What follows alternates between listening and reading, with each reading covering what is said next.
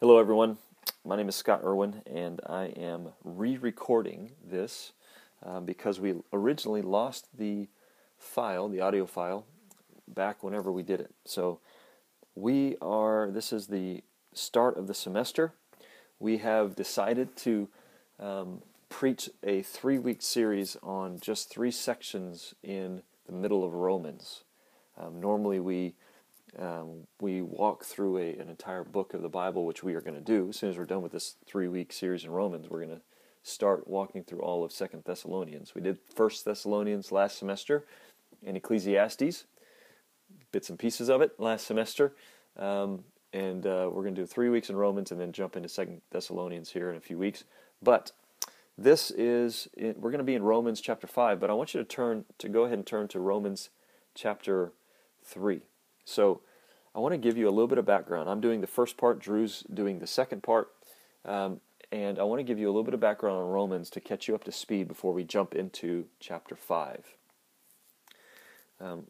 So Paul writes this letter to Rome, to these Christians in Rome. And as far as we know, Paul has never been to Rome. He has never visited Rome. And there's actually not a whole lot we know about the letter, we don't know what he knew and why he was writing. We only have the text, and so we can conclude based on what the text says that this is what Paul is addressing and things like that. But there isn't too much that we know for sure. One thing we know for sure, actually 2 things, is that, because he says them, is that he wanted to prepare a way for his visit to Rome. So he was planning on going to Rome. He had never been to Rome, as far as we know, and so this letter was to help prepare the way. The other thing we know, because of chapter 15, verse 24, that he was wanting to secure support from them for his mission to continue on to Spain. Listen to what 15:24 says. I hope to see you in passing as I go to Spain, and to be helped on my journey there by you, once I have enjoyed your company for a while. So we know that Paul is writing to them and hoping to prepare a way and also to find some support for his mission to Spain, which he probably never made, actually. We're pretty sure he didn't. But his reason for writing isn't as clear as we might think. One thing we know, that there are Gentile and Christians in this church that he is writing because of the content of the letter. The other interesting piece that we know that happens in Rome and would have influenced what was happening in the Roman church is something that Acts 18 mentions in passing.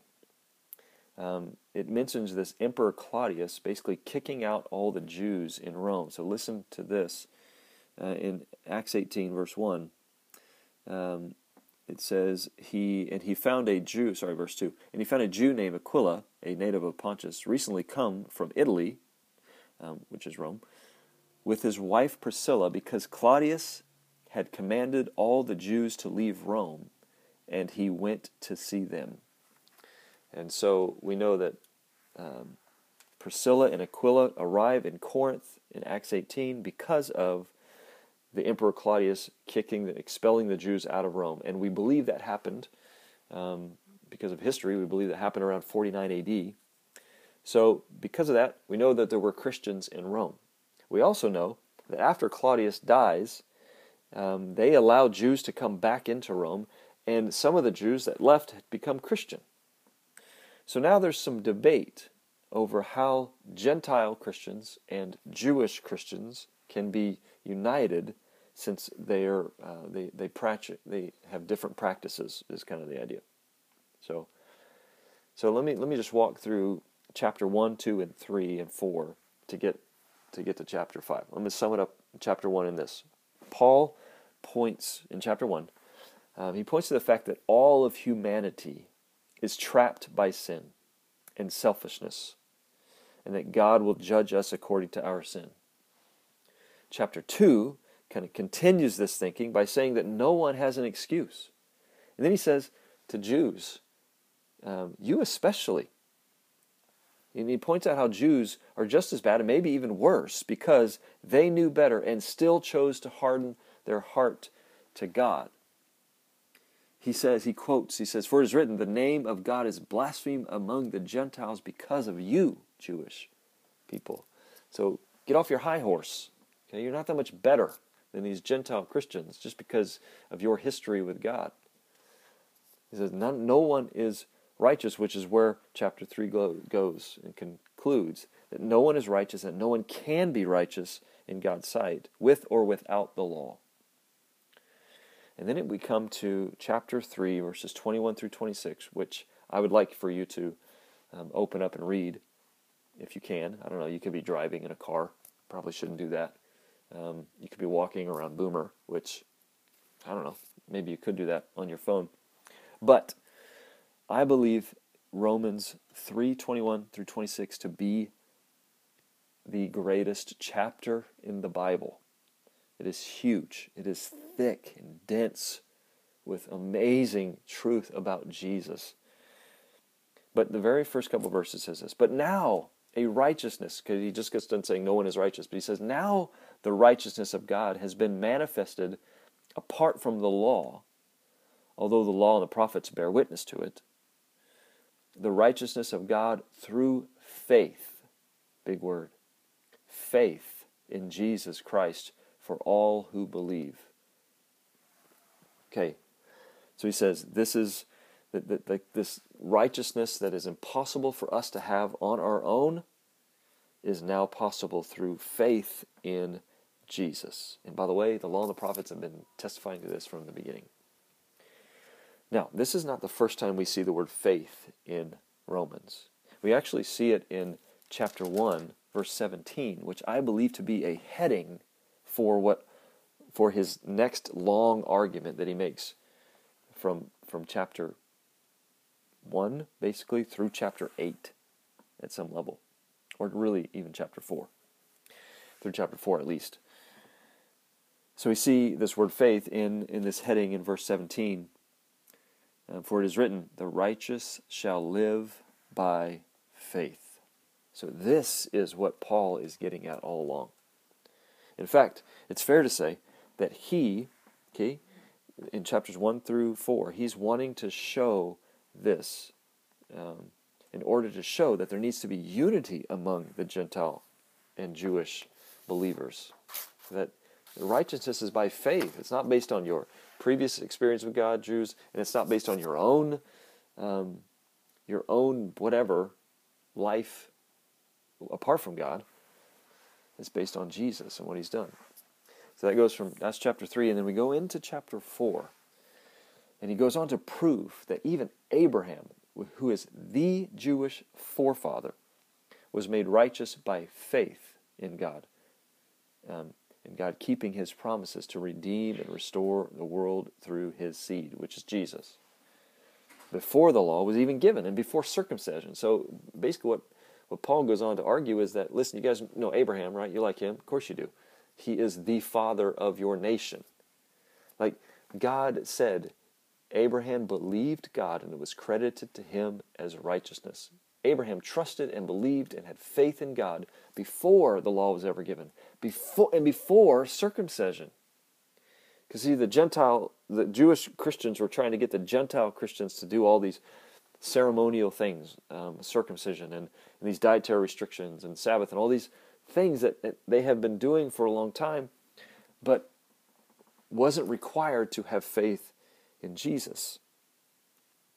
And so he ends chapter 4 with this great line. It says, "It," meaning righteousness, and this is chapter 4, 24 through 25. "It will be counted to us who believe in Him, who raised from the dead Jesus our Lord, who was delivered up for our trespasses and raised for our justification." So he's saying, it'll be counted to us who believe in Him. It's about those who believe and have faith in Him. They will be made righteous. So he says Jesus' death and resurrection essentially play a central unifying agent of our being made righteous before God, both Jews and Gentiles. So he says all that in chapters 1 through 4 to get to chapter 5. And he goes on to talk about just how amazing God's love for us is, and this amazing gift that we have in Jesus that is so so undeserved by us. So let me start with chapter 5, verse 1. Therefore, since we have been justified by faith, we have peace with God through our Lord Jesus Christ. So we have been justified by faith. We have been made righteous by faith. In fact, the word righteousness and justification are always oftentimes interchanged. Same essential word, just used in different way. So we are justified, we are made righteous by faith. Because of that, because of what Jesus did and our faith in that, we have this phrase, peace with God. Peace with God, something that all of us are after, and something that cannot happen without faith in Jesus. Tim Keller talks about how there's 3 ways to live. The first way is to live the best way you think there is to live by your own strength and power, by your own wit and wisdom, to do whatever you think is best, and to live that way. That's one way to live. And chapter 1 deals with that in Romans. The other way to live is the religious way, to think somehow, well, if I do all these things, then I'll earn and deserve peace with God. And chapter 2 deals with that. Like you had the law and you still couldn't do it. Like you're not righteous because you live under the law. That's never going to make you righteous. Hebrews talked about how the slaughter of tens of thousands of bulls and goats doesn't take away your sin. The third way to live, Keller describes, which honestly the Bible describes, is the gospel way to live. And that's what he's saying here. That now because of the gospel of Jesus, that you can have peace with God. And I also want to point out, in this verse, he uses the phrase, Lord Jesus Christ. I think it's interesting that he's writing to Christians in Rome who've probably heard a phrase over and over and over, that Caesar is Lord. This is a phrase that they would have said and repeated, and it was a way to give allegiance to Rome and to Caesar. Caesar is Lord. And Paul interjects this on a regular basis throughout Romans to point out, no. Jesus is Lord. We give allegiance to him. We confess allegiance to Jesus as Lord. That was a very controversial thing to say. Basically, usurping the Roman government and Caesar's authority. It's a big deal. Let's keep going. Verses 2 and 3. Through him we have also obtained access by faith into this grace in which we now stand, and we rejoice in the hope of the glory of God. Not only that, but we rejoice in our sufferings. Okay, I'm going to stop there in right in the middle of chapter 3, because I want to talk about this word access. The word access is better translated as introduction. So the word access may give us a little too much credit, like a door that's open that we get to just choose to walk through. The truth is, what this word is describing, the truth is we do not come in by our own strength, but we need an introducer, who is Jesus. So the emphasis is on Christ's activity, not ours. But because it's also a verb in the present tense, which means that this past act has an ongoing result, it's no wonder that they use this idea of access, because it is a past event that has an ongoing present result. So he says the grace Paul's describing in Romans that we now stand in because this amazing gift of Jesus, he says that gift, that grace that we have, leads us to rejoice, which literally means boast. The word rejoice literally means to boast in the hope of the glory of God and in our sufferings. Why? Because they lead to a greater hope in God. Let me read the rest of 3 through 5. Not only that, but we rejoice in our sufferings, knowing that suffering produces endurance, and endurance produces character, and character produces hope. And hope does not disappoint us. Hope does not put us to shame, because God's love has been poured out into our hearts through the Holy Spirit who has been given to us. See, notice the progression of suffering that leads to endurance, that produces character, which produces hope. And God's love, sorry, I got a little ahead of myself. The word character, okay, the word character is a kind of a distinct Pauline word. In other words, it's not used anywhere outside of the Bible. Now, we don't know that Paul made it up. We just know that we don't find it anywhere else. It's kind of a mixture of two different words. But it links these two ideas of being trialed and tested. Okay, so he's talking about how endurance produces character. So in other words, it indicates that something of quality, that this thing, whatever it is that it produced, is of quality because it has been put through a test or a trial. So your phone case is of quality if you always drop it and the screen never shatters. Okay? If that's the case, then your phone case has been tested to be of quality. And we see this great example right before this in chapter 4, verses 20 through 21 of Abraham. Listen to this. It says, this is chapter 4, Romans 4, 20 through 21. No unbelief made him, that's Abraham, waver concerning the promises of God, but he grew strong in his faith as he gave glory to God, fully convinced that God was able to do what he had promised. So what Paul is saying in chapter 5 is that when someone trusts God through trials and grows in character, they naturally will grow in hope in God. And that those who have hope in God are never put to shame. And there is this distinct difference, okay, that between worldly hope and Christian hope. Okay, worldly hope says that hope is described as the prospect of what might happen.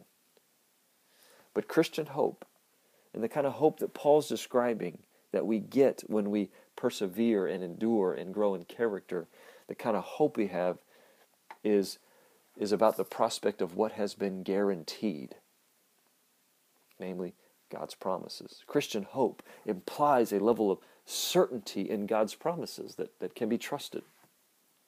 So let me read verses 6 through 8. For while we were still weak, at the right time, Christ died for the ungodly.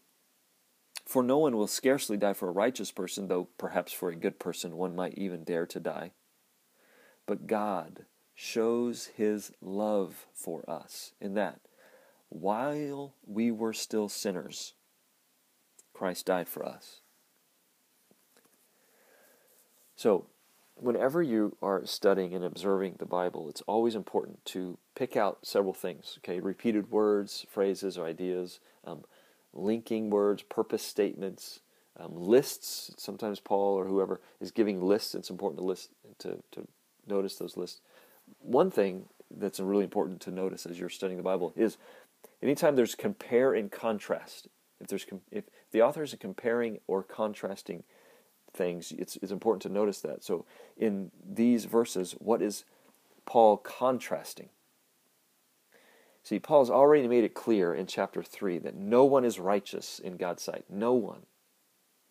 But in here, okay, in verse 6, he calls us weak, which literally means morally frail. Okay, what does that mean? How are we weak? Well, in chapter 1, he describes how we chase after created things over the Creator. We're weak. We're morally frail. We give into worshiping created things over the Creator. All of us are amazing worshipers. In fact, we were made to worship and find fulfillment and great joy in the things of God. And we were created to enjoy all these things, but we're naturally born worshipers. And Paul tells us in Romans that without God intervening with Jesus, we would never be able to break away from worshiping things that will never, ever satisfy us like God will. He's the only thing that's worthy of our true worship. But he also calls us, in verse 6, ungodly. Okay, how are we ungodly? Well, in chapter 1, again, he tells us that we exchange the glory of God for the glory of other things. We're ungodly. We exchange God's glory. God deserves the glory, and we give it, and we exchange it for other things. Then he calls us, if you notice this, enemies of God. In fact, that's actually down in verse 10. So let me go ahead and read down that. Read down through verse, I'll just read through 11. No, I'll read through 10. Since, therefore, we have now been justified by his blood, much more shall we be saved by him from the wrath of God. For if while we were enemies, we were reconciled to God by the death of his Son, much more now that we are reconciled, shall we be saved by his life. He calls us enemies of God. Anytime I hear this, anytime I think about this, I always think of, I don't know about you, I always think of the nicest people that I know. Some of which are Christian, some of which are not. And I always think, enemies, huh? Enemies. How are we enemies of God? Was I an enemy of God before I trusted Jesus with my life? Yeah, the Bible, here's the Bible's testimony, is that yes, we were. And Romans 1, again, tells us that we exchanged the truth of God for a lie. And we did that because we did not seek to acknowledge God. Instead, we wanted to keep all the credit for ourselves. We do not want to give God credit for the things that he deserves. We want to keep them for ourselves. And in that sense, we are enemies to God. But verse 8 is this amazing turn. But God shows his love for us, that while we were still sinners, Christ died for us. God's love stands in great contrast to these other things, being weak and ungodly and enemies. God's love stands in great contrast to the seemingly insurmountable evidence of what our sins deserve. So the way Paul is describing this, he's setting this up, he's helping us see this great contrast so that we would be surprised by the unexpected nature of Christ's death and sacrifice for us. While we were still sinners, Christ died for us. Such ginormous truth in so few words. So he looks down on us as weak, ungodly sinners who do nothing but take what God gives. Okay? Enemies of his. Take what God gives. Use it for our own purposes and try to take credit for it ourselves. And he says, the cross. That's what I'm going to give them.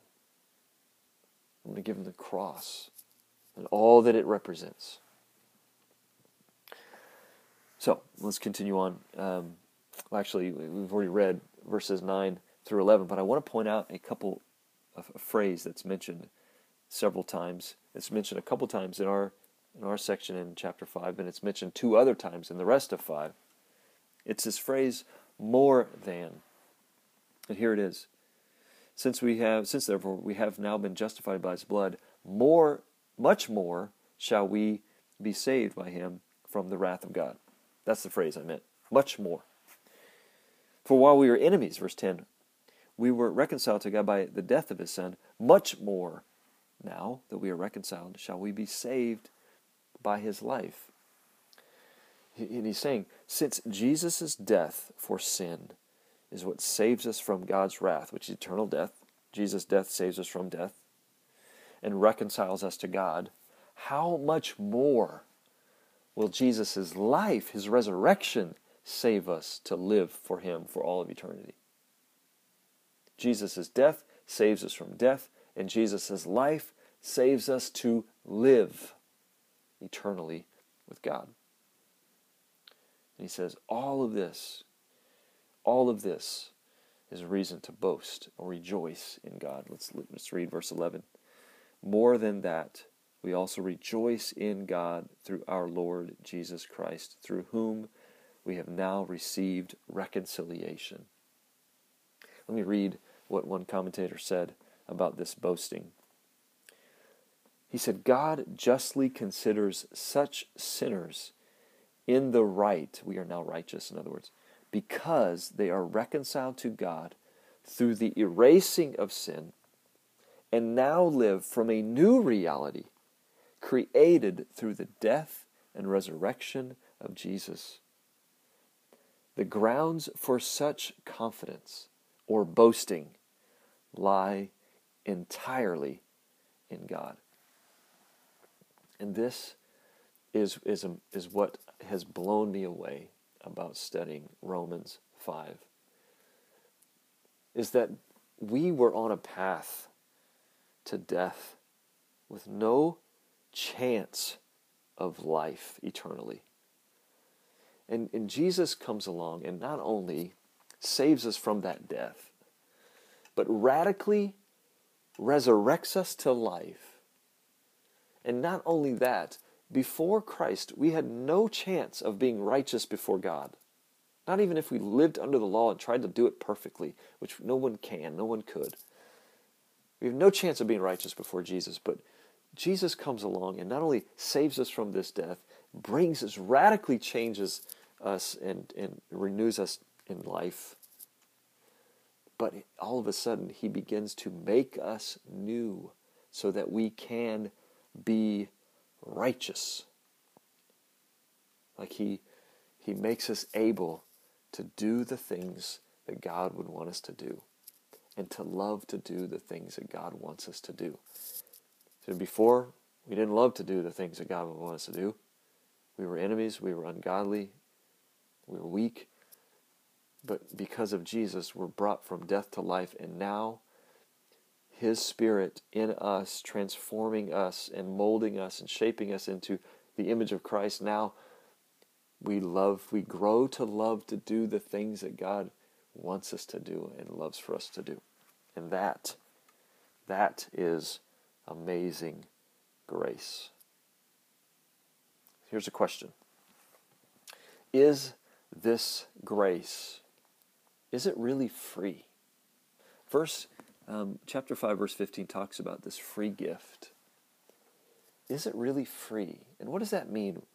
And is our understanding of a free gift today different than Paul's understanding of a free gift then? That's what Drew's going to talk about. Hey guys, this is Drew, and last week we kind of messed up, or I guess I kind of messed up. That is that on the second half of our teaching out of Romans 5, I forgot to record it, or press the wrong button or whatever. So, all that to say, we don't have that lesson recorded.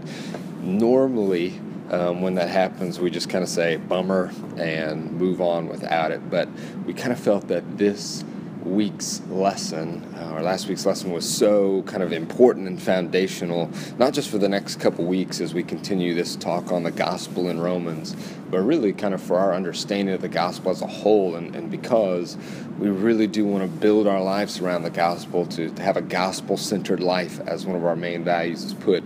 We just really wanted to make sure that we had this one recorded so that those who missed it could go back and listen to it, or those who heard it and wanted to know more of it could kind of go back and re-listen to it. And so for that reason, I'm kind of recording it again, and I'm just going to teach it through this little extra recording here, and hopefully this will still be helpful to you in that sense.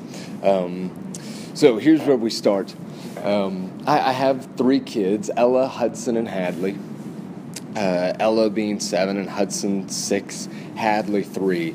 All of them have grown up going to the same preschool at a young age. Ella and Hudson, of course, are out of it now, but Hadley is still in that preschool, and it's Sunnybrook Christian Preschool, the school associated with our church here. And the school itself does not meet in the church. It actually meets on this little house on the parking lot there on the edge of it. called, we call it the White House, simply because it is a house that is white, and it's just the easiest, simplest way to say, hey, we're meeting over in the White House today, or head to the White House. And so people in the church call it that, and everyone that goes to that school, all the teachers there, they just call it the White House. And needless to say, this has led to a little bit of confusion on the part of my kids sometimes.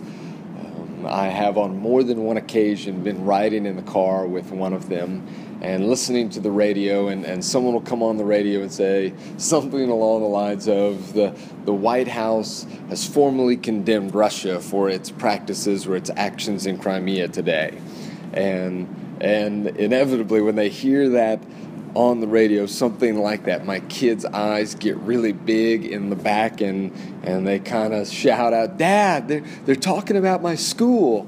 My school's on the radio," and they get super excited, and it's happened multiple times, and I don't think yet I've had the heart to kind of break it to them that they're not actually talking about your school. They're talking about something entirely different. Now, it's confusing enough for them as it is to hear the name White House on the radio, but were they able to kind of understand even the context of that, to really understand the other words in that sentence, they would be even more confused. So why is my school so angry at Russia right now? And what does my school care about Crimea? And what goes on over there? There is a ton of confusion that can be caused by assuming that we all mean the same thing when we say a particular word. For my kids, it's this idea of the White House, when the world all means one thing, and for my kids and all their buddies at that preschool, they mean something totally different, but they assume that we're talking about the same thing. Grace is a word like that. Grace is one of those words that is used by Christians everywhere. If you grew up in a church at all, if you grew up in a Christian family at all, you know this word, and you've heard it a lot, and you've used it a lot. And because so many of us have heard it for all our lives, I think we can all kind of assume that we mean the exact same thing when we're talking about it. And so we never even kind of stop to say, well, what do you mean by that? But the truth is, grace is a really, really big word. Now, at its most basic idea, that word grace in the Greek, charis, it just means gift or favor. And so we all kind of get that a little bit, that it has to do with a gift. And it wasn't necessarily in the first century always a theological word. A lot of times you could just use it to talk about giving a gift or bestowing favor or bestowing a blessing on someone of some kind. But the New Testament, of course, and Paul specifically uses it in a lot of theological ways. And so it becomes a very big and rich word in the Bible and in the New Testament. And therefore it carries a lot of nuance to it. There's a lot of different angles that a person could be kind of taking when they use that word, and without necessarily clarifying, it can get not just confusing, but it can kind of lead to conflict. One of the major kind of examples of this happens between a church father in the 4th century that most people have at least heard of by the name of Augustine or Augustine, and then kind of a debate that he got into, an ongoing debate with a guy that you may or may not have heard of by the name of Pelagius. And they got into it over this idea of grace. And kind of in the end, Augustine sort of won this battle, and so church history has kind of followed him in our understanding of grace. At least many Christians have followed his understanding of what grace is. And Pelagius was kind of pushed to the side as works-based or legalist, and so we kind of put him away, and that's kind of one of the worst things you could label somebody in church history a lot of times, was Pelagian in their theology, or some people use this phrase semi-Pelagian as sort of a bad thing or whatever, but the truth is, when we've stopped and looked back at it, the truth is Pelagius, it's not that he didn't care about grace. It's not that he was all about works and believed in a works-based salvation or anything like that. Augustine did not believe in grace more than Pelagius. He just believed in it differently. That's not to say that Pelagius was right in his understanding of grace, but he really did believe in grace. I'm not even saying Augustine had it fully right in his understanding, but this has happened a lot where we have looked at people who believe differently than us, and we've just go ahead and just labeled them as non-grace oriented or as legalist or as works-based. There's actually a church in town in Stillwater who would, I think, probably have no problem labeling Sunnybrook, our church here, would label Sunnybrook as legalist or as not caring about grace, as works-oriented, whereas if you've ever been to Sunnybrook, those of you who go there, you would know that grace is huge to us, that we talk about it a lot, that we center a lot of our teaching around grace because we believe the New Testament centers a whole lot around grace. But the problem is that this church, when it talks about grace, it means something different than what Sunnybrook means when it talks about grace. And so the problem persists today. There's this guy by the name of John Barclay, and he wrote this really big and kind of important book in 2015 called Paul and the Gift. And it really has begun to kind of be a paradigm shift for some people in the way we've discussed grace throughout history and theologically and all of those things. It's been kind of eye-opening because what Barclay says is he traces that through history there have been at least 6 different, he calls them perfections, you might call them nuances or connotations to the word of grace. And he says that basically throughout history people have talked about grace, and when they have, they've emphasized one of these 6 perfections. What he means by perfections is like what makes grace grace. Like when this thing is present and it is really all there, then that would make something a perfect gift or a perfect grace. And so he uses that word. Nuances might work fine, but he says there have been 6 different perfections that people have used and emphasized, or they've emphasized different combinations of these things throughout history, and that has created sometimes the confusion and the conflict that we see.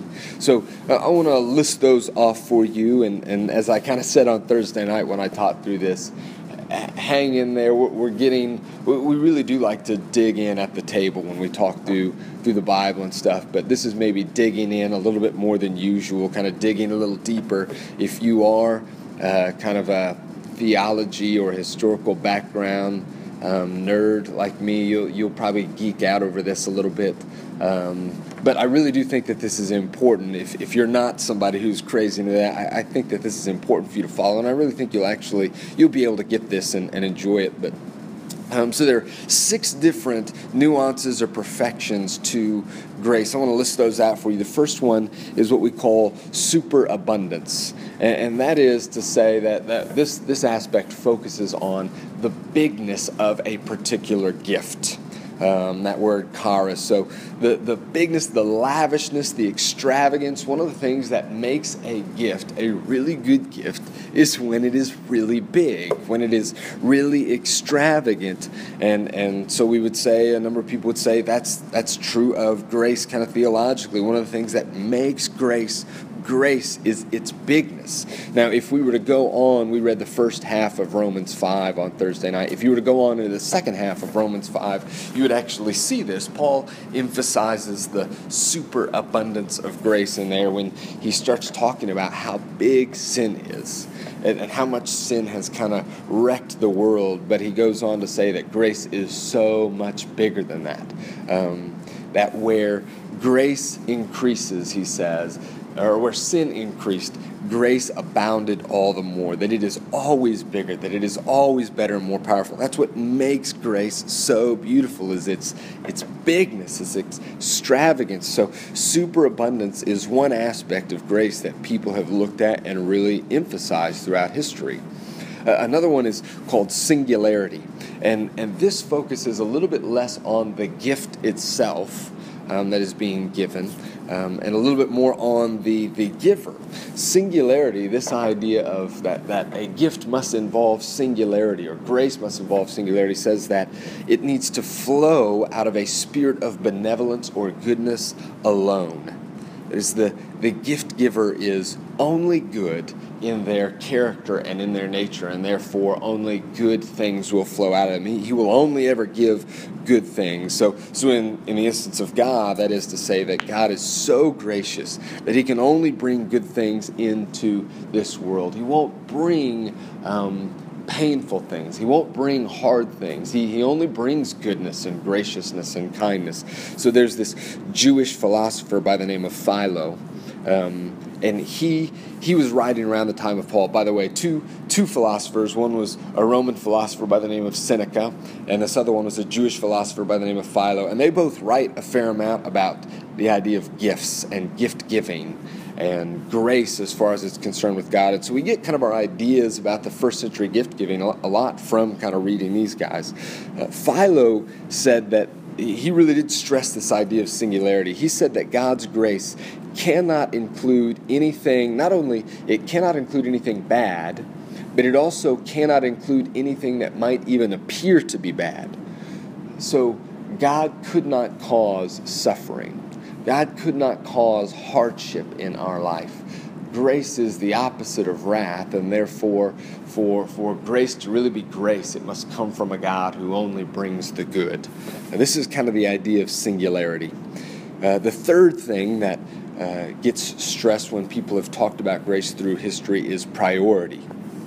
What we mean by priority is that grace must be preemptive, that it comes first, that it is given to somebody before anything is received from that person. So here's an example. If you come up to me and you give me a iPhone as kind of a gift, and I kind of look at it and go, oh man, that's really nice.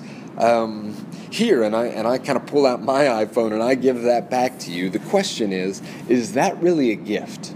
Am I, when I give you back my iPhone, really giving a gift, or am I just kind of paying you back? Am I just sort of responding to something you did out of guilt or out of obligation or whatever? There's a lot of people would say, yeah, that's not really the true essence of a gift. A gift needs to come first. It needs to be given before anything has been given to me. So the ancients would use the example of parents in this. Parents were the perfect example of priority of gift giving because they give, first of all, life to their child before that kid can give anything to them. Before the kid is even born, they're giving that kid the gift of life. They're giving that kid food when he's a baby. They're giving that kid gifts. They're giving that kid a house to live in. And all of this before that baby has given anything to them. It is a priority, a gift that comes first. And so there are some theologians who have really stressed this, and they would say, we cannot give, in order for grace to really be grace, God must give it to us before I give him anything. In other words, I don't earn grace by doing good works. And there were some who would even say that I cannot get grace by my faith, by my believing. No, God came to me and he gave me grace before I ever believed. Some people get the idea of predestination, that God chose who he was going to give grace to before the beginning of time even. That he had in mind who he would give his grace to. And so before that person even believed, God had already made up his mind. I'm giving this gift to you. I'm giving grace to you in this. Number 4 is incongruity. And this idea of grace emphasizes, or this idea of gift giving and incongruity emphasizes that a gift is given without regard for the worth or merit of the recipient. In other words, the gift is so much more than that person deserves. And we understand this idea a little bit like when Christmas comes and somebody gives you a really extravagant gift, or on your birthday you get something really amazing, and you might say something like, you should not have done this. You should not have spent so much money on me. What we're kind of saying is like, I don't deserve this. This is too much. I can't believe you did this. I don't deserve this much money or this extravagant of a gift. And the gift giver might say, well, exactly. That's what makes it a gift, is that it's not something you deserve. It's not something that that your actions earned. If that were the case, then it wouldn't really be so much of a gift, it would be payment. So that's what makes a gift a really good gift. And some people would say that's what makes grace really good grace, is we don't deserve it. It's not something I earned. It's given regardless of my worthiness. So that's incongruity. Number 5 is efficacy. And that is simply that the gift accomplishes what it is intended to accomplish. So here's a great example maybe of this. If I know that you really enjoy good music and you like listening to music, and so I say, man, I want to give you something that you're going to enjoy. I want to give you a gift that you're really going to love. And so I go out and I find the latest Nickelback album, and I go and I give that to you for your birthday or for whatever reason, just a random gift. There are a lot of people who would say that is not a good gift. That is not what a gift could be, because the whole point, I wanted to give you something that you could enjoy because of your great musical tastes. And a lot of people would say they're not going to enjoy that. Your gifts did not do what it was intended to do. That's not the essence of what a gift ought to be. A gift ought to be, it ought to accomplish what you're trying to do. Or if you say, man, I've really been looking for some way that I could keep track of time better. And I go, yeah, and I log that away and I go get you a gift. I go to the store and I buy you a toaster. That's not a good gift. It's not helping with what you needed, what you wanted. It doesn't do what it intends. And a lot of people would say this has to be true of grace. In order for grace to be grace, it must accomplish what it intends to do. Namely, when we talk about this, like saving a person, forgiving a person, and reconciling them to God. And so those who are of kind of the Calvinist persuasion in their theology, they would use this as a key kind of touchstone of what grace ought to be.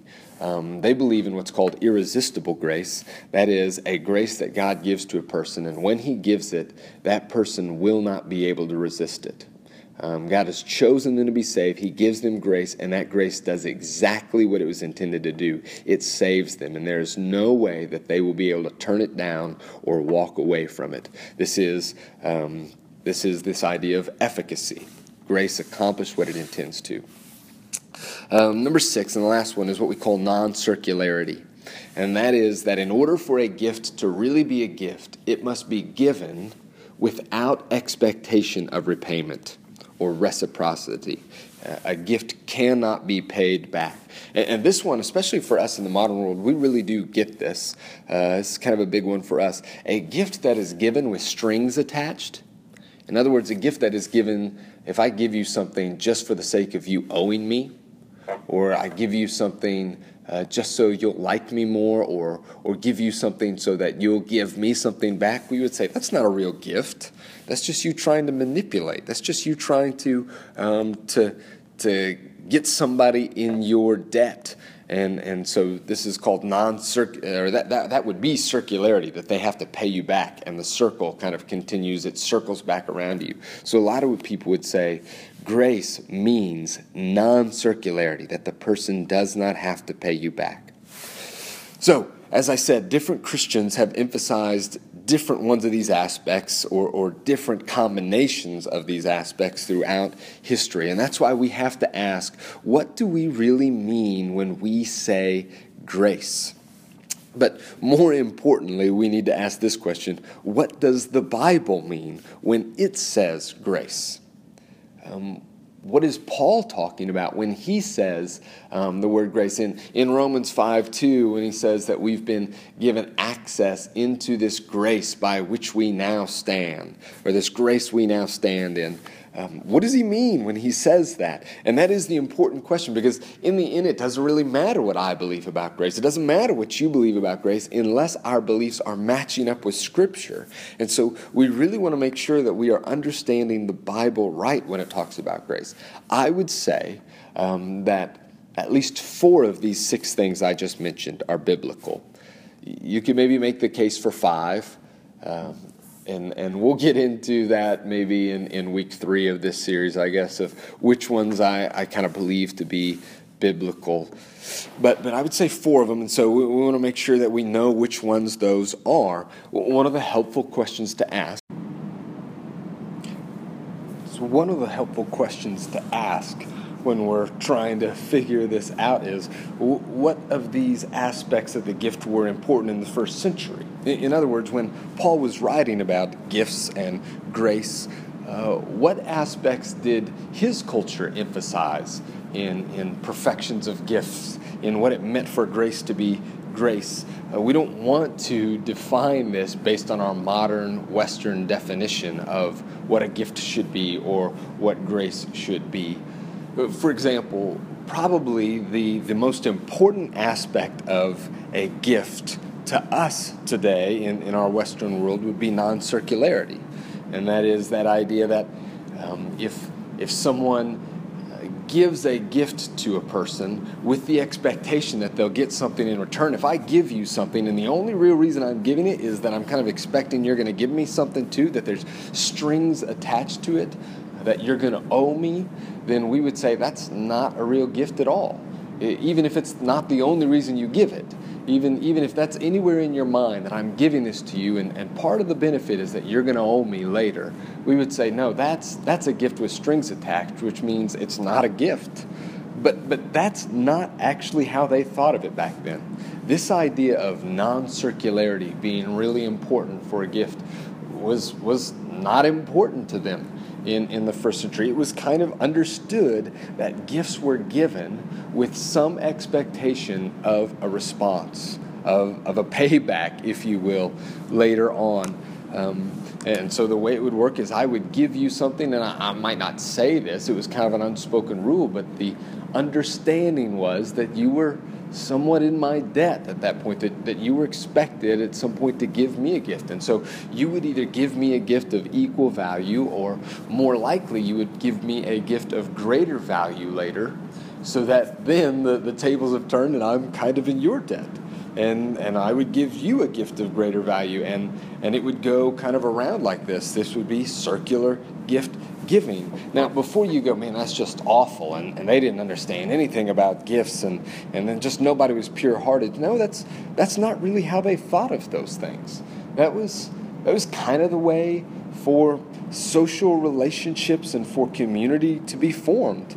In a day before health insurance or life insurance, in a day before sick leave, this really wasn't all that bad. When you think about it, it would be good and helpful in a village if when somebody got sick and they weren't able to work for a few days and weren't able to take care of their families, well, if I go give that person a gift to help them out, that's great. And the truth is, there will probably be a day and time when I'm going to be in need, when I'm going to need that favor back again, when I'm going to need some gift from them, or I might just be giving a gift in order to sort of start forming a relationship, in which case they give a gift back to show that they want to form this friendship with me. Or maybe there was even what we'd call kind of a patronage system in which those who are wealthier in a society might provide certain gifts, such as food or protection or shelter, whatever that might be, to those kind of who are lower down in society, those of a lower class or of a poorer class. And though those people would never be able to really repay the patron with material goods, they would repay them with honor. They would repay them with respect or with support, or maybe when voting season, election season comes around, with votes.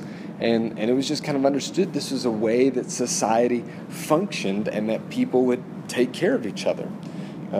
So this is one area in first century. They didn't really have much thought of non-circular gift giving. Another area that did not receive a whole lot of emphasis back then was incongruity.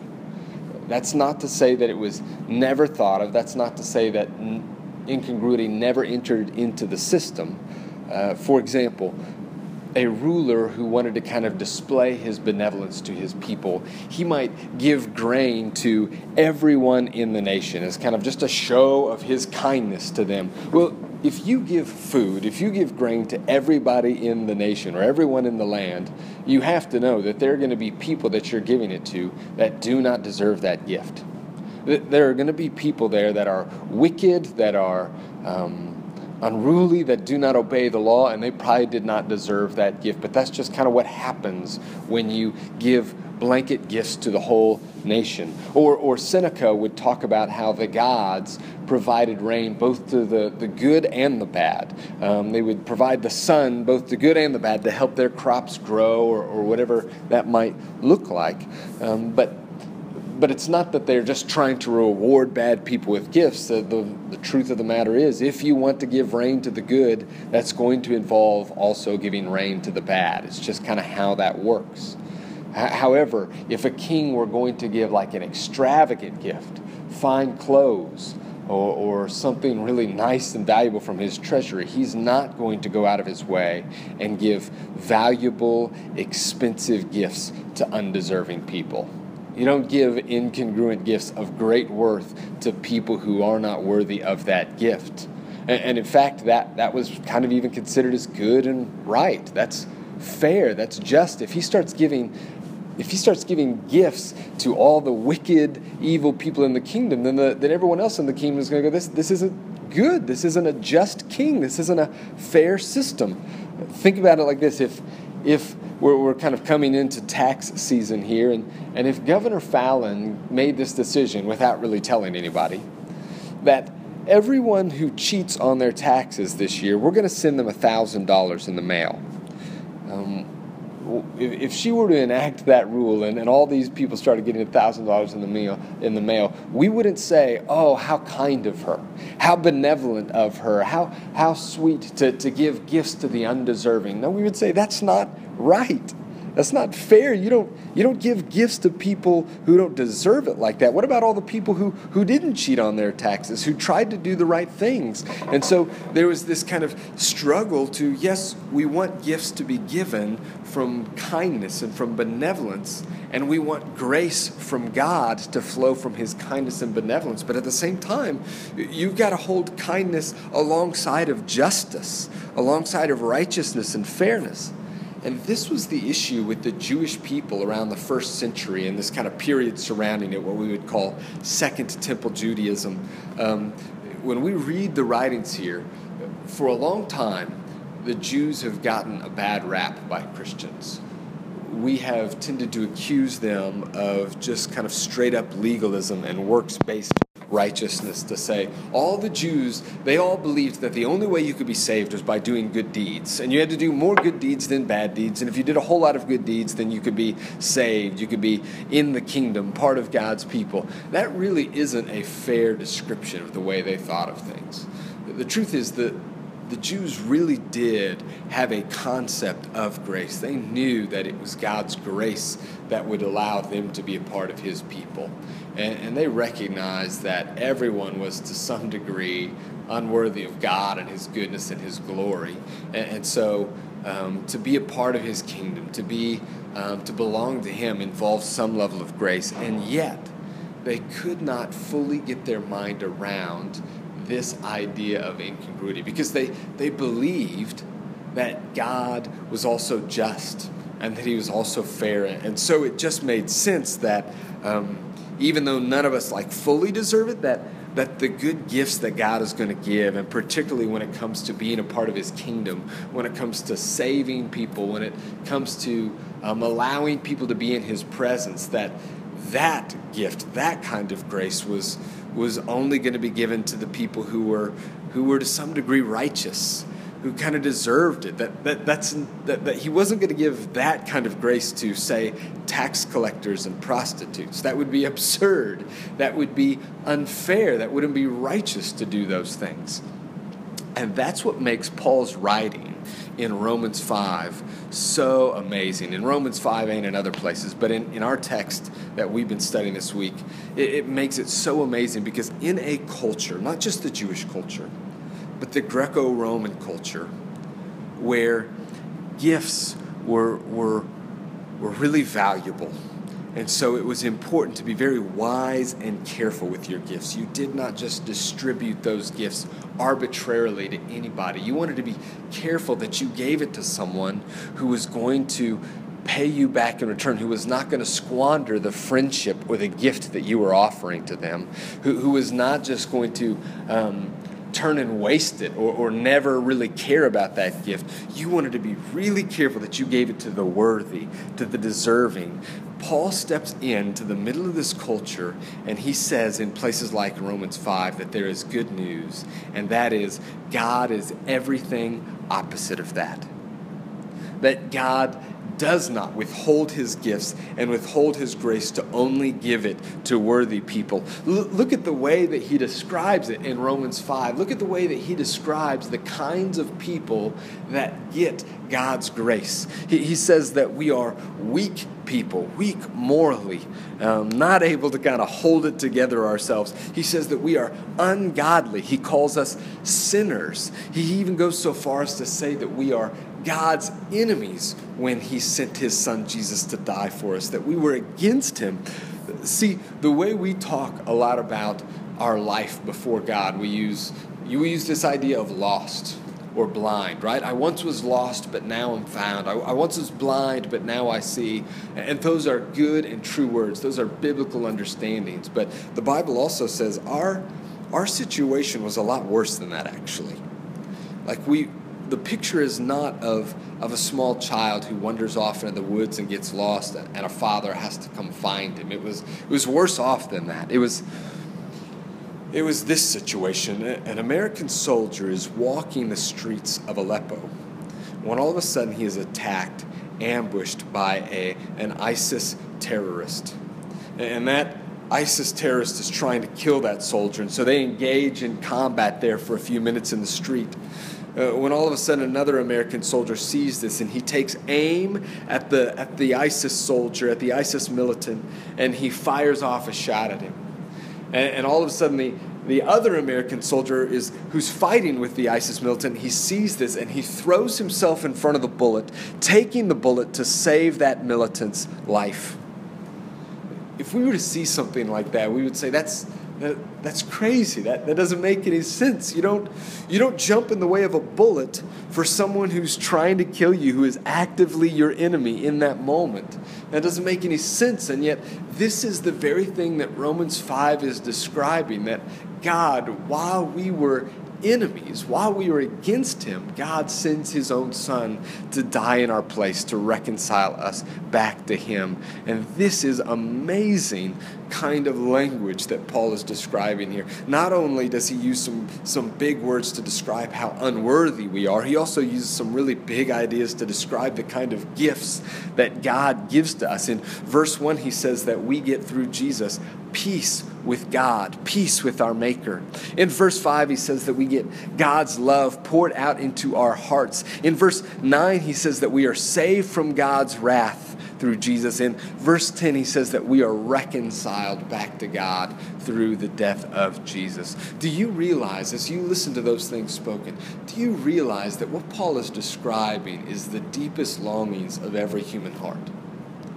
I think that every human being, whether they know that God exists or not, whether they're able to admit that to themselves or not, I think our deepest longing is to have peace with our Maker, with the one who made everything we look around and see. I think we were made to be in a relationship with God, so this ache inside of all of us is to be reconciled back to him, to be back in a right relationship with him.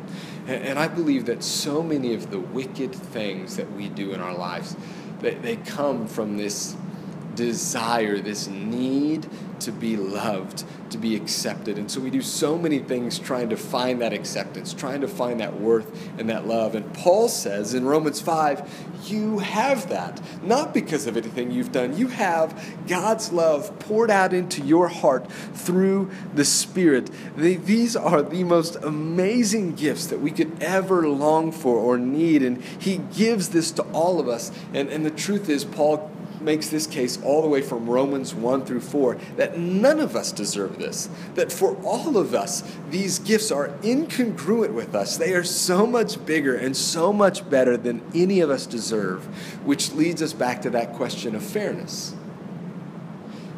If it's true that none of us deserve this, then how can God be fair in giving all of these good things to us?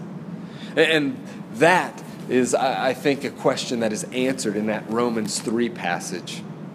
That that Scott pointed us to earlier in his teaching. Romans 3, verses 21 through 26. These verses so important because they answer this question: how does God give really, really good gifts, His grace, to those who do not deserve it? Romans 3, 21 through 26. I'm just going to read it. It says this: "But now the righteousness of God has been manifested apart from the law, although the law and the prophets bear witness to it, the righteousness of God through faith in Jesus Christ for all who believe. For there is no distinction." This is Romans 3:23, that famous verse. "For all have sinned and fall short of the glory of God." That is, nobody deserves it. But then he says, "And all are justified by His grace as a gift through the redemption that is in Christ Jesus, whom God put forward as a propitiation by His blood to be received by faith." Now, that word propitiation, it's a big one, but it simply means something that absorbs or turns away the wrath of someone else. So what he's saying is that all of us, because of our sin, because we are enemies of God, we had His wrath coming down on us, and we deserved it, and it was rightful, righteous wrath that was coming to punish us in our sins. And God instead allowed Jesus to be a propitiation to absorb all that wrath. He put my sins on Jesus. He put your sins on Jesus so that He could punish those sins. And punish them rightfully, and therefore He wouldn't have to punish them on us. He continues there in verse 25, "This was to show God's righteousness, because in His divine forbearance He had passed over former sins." In other words, He didn't punish them like they deserved to be punished. He waited to punish them in Jesus. It was to show His righteousness at the present time, so that God might be just and the justifier of the one who has faith in Jesus. So the answer is, how does God give the ultimate gift, that is Himself? How does God give us Himself? How does God give us grace, even though we do not deserve it? Romans 3, 21 through 26 says this, that He makes us into the kind of people that deserve it. He takes our sins and places them on Jesus. And then He takes Jesus' righteousness and gives that to us so that we now, in some crazy way, deserve it. And this is the beauty of incongruent grace that is lifted up throughout the Scriptures. So here's kind of the last thing I'll leave you with. We said this, that these two areas at least, non-circular gift giving and incongruent gift giving, were not very common in Paul's day when he wrote these words. Now, Paul, in contrast to the culture, lifts up incongruent grace and says the culture may not do this very much, but God is big on this. In fact, this is probably the foremost definition of what God's grace is: incongruent. We don't deserve it, but He gives it anyway. So here's the question: what about non-circular grace? Does Paul agree with his culture that non-circular gift giving isn't really a thing? Or does he speak in contrast to that as well? And that's what we're going to talk about this next week when we get into Romans 6.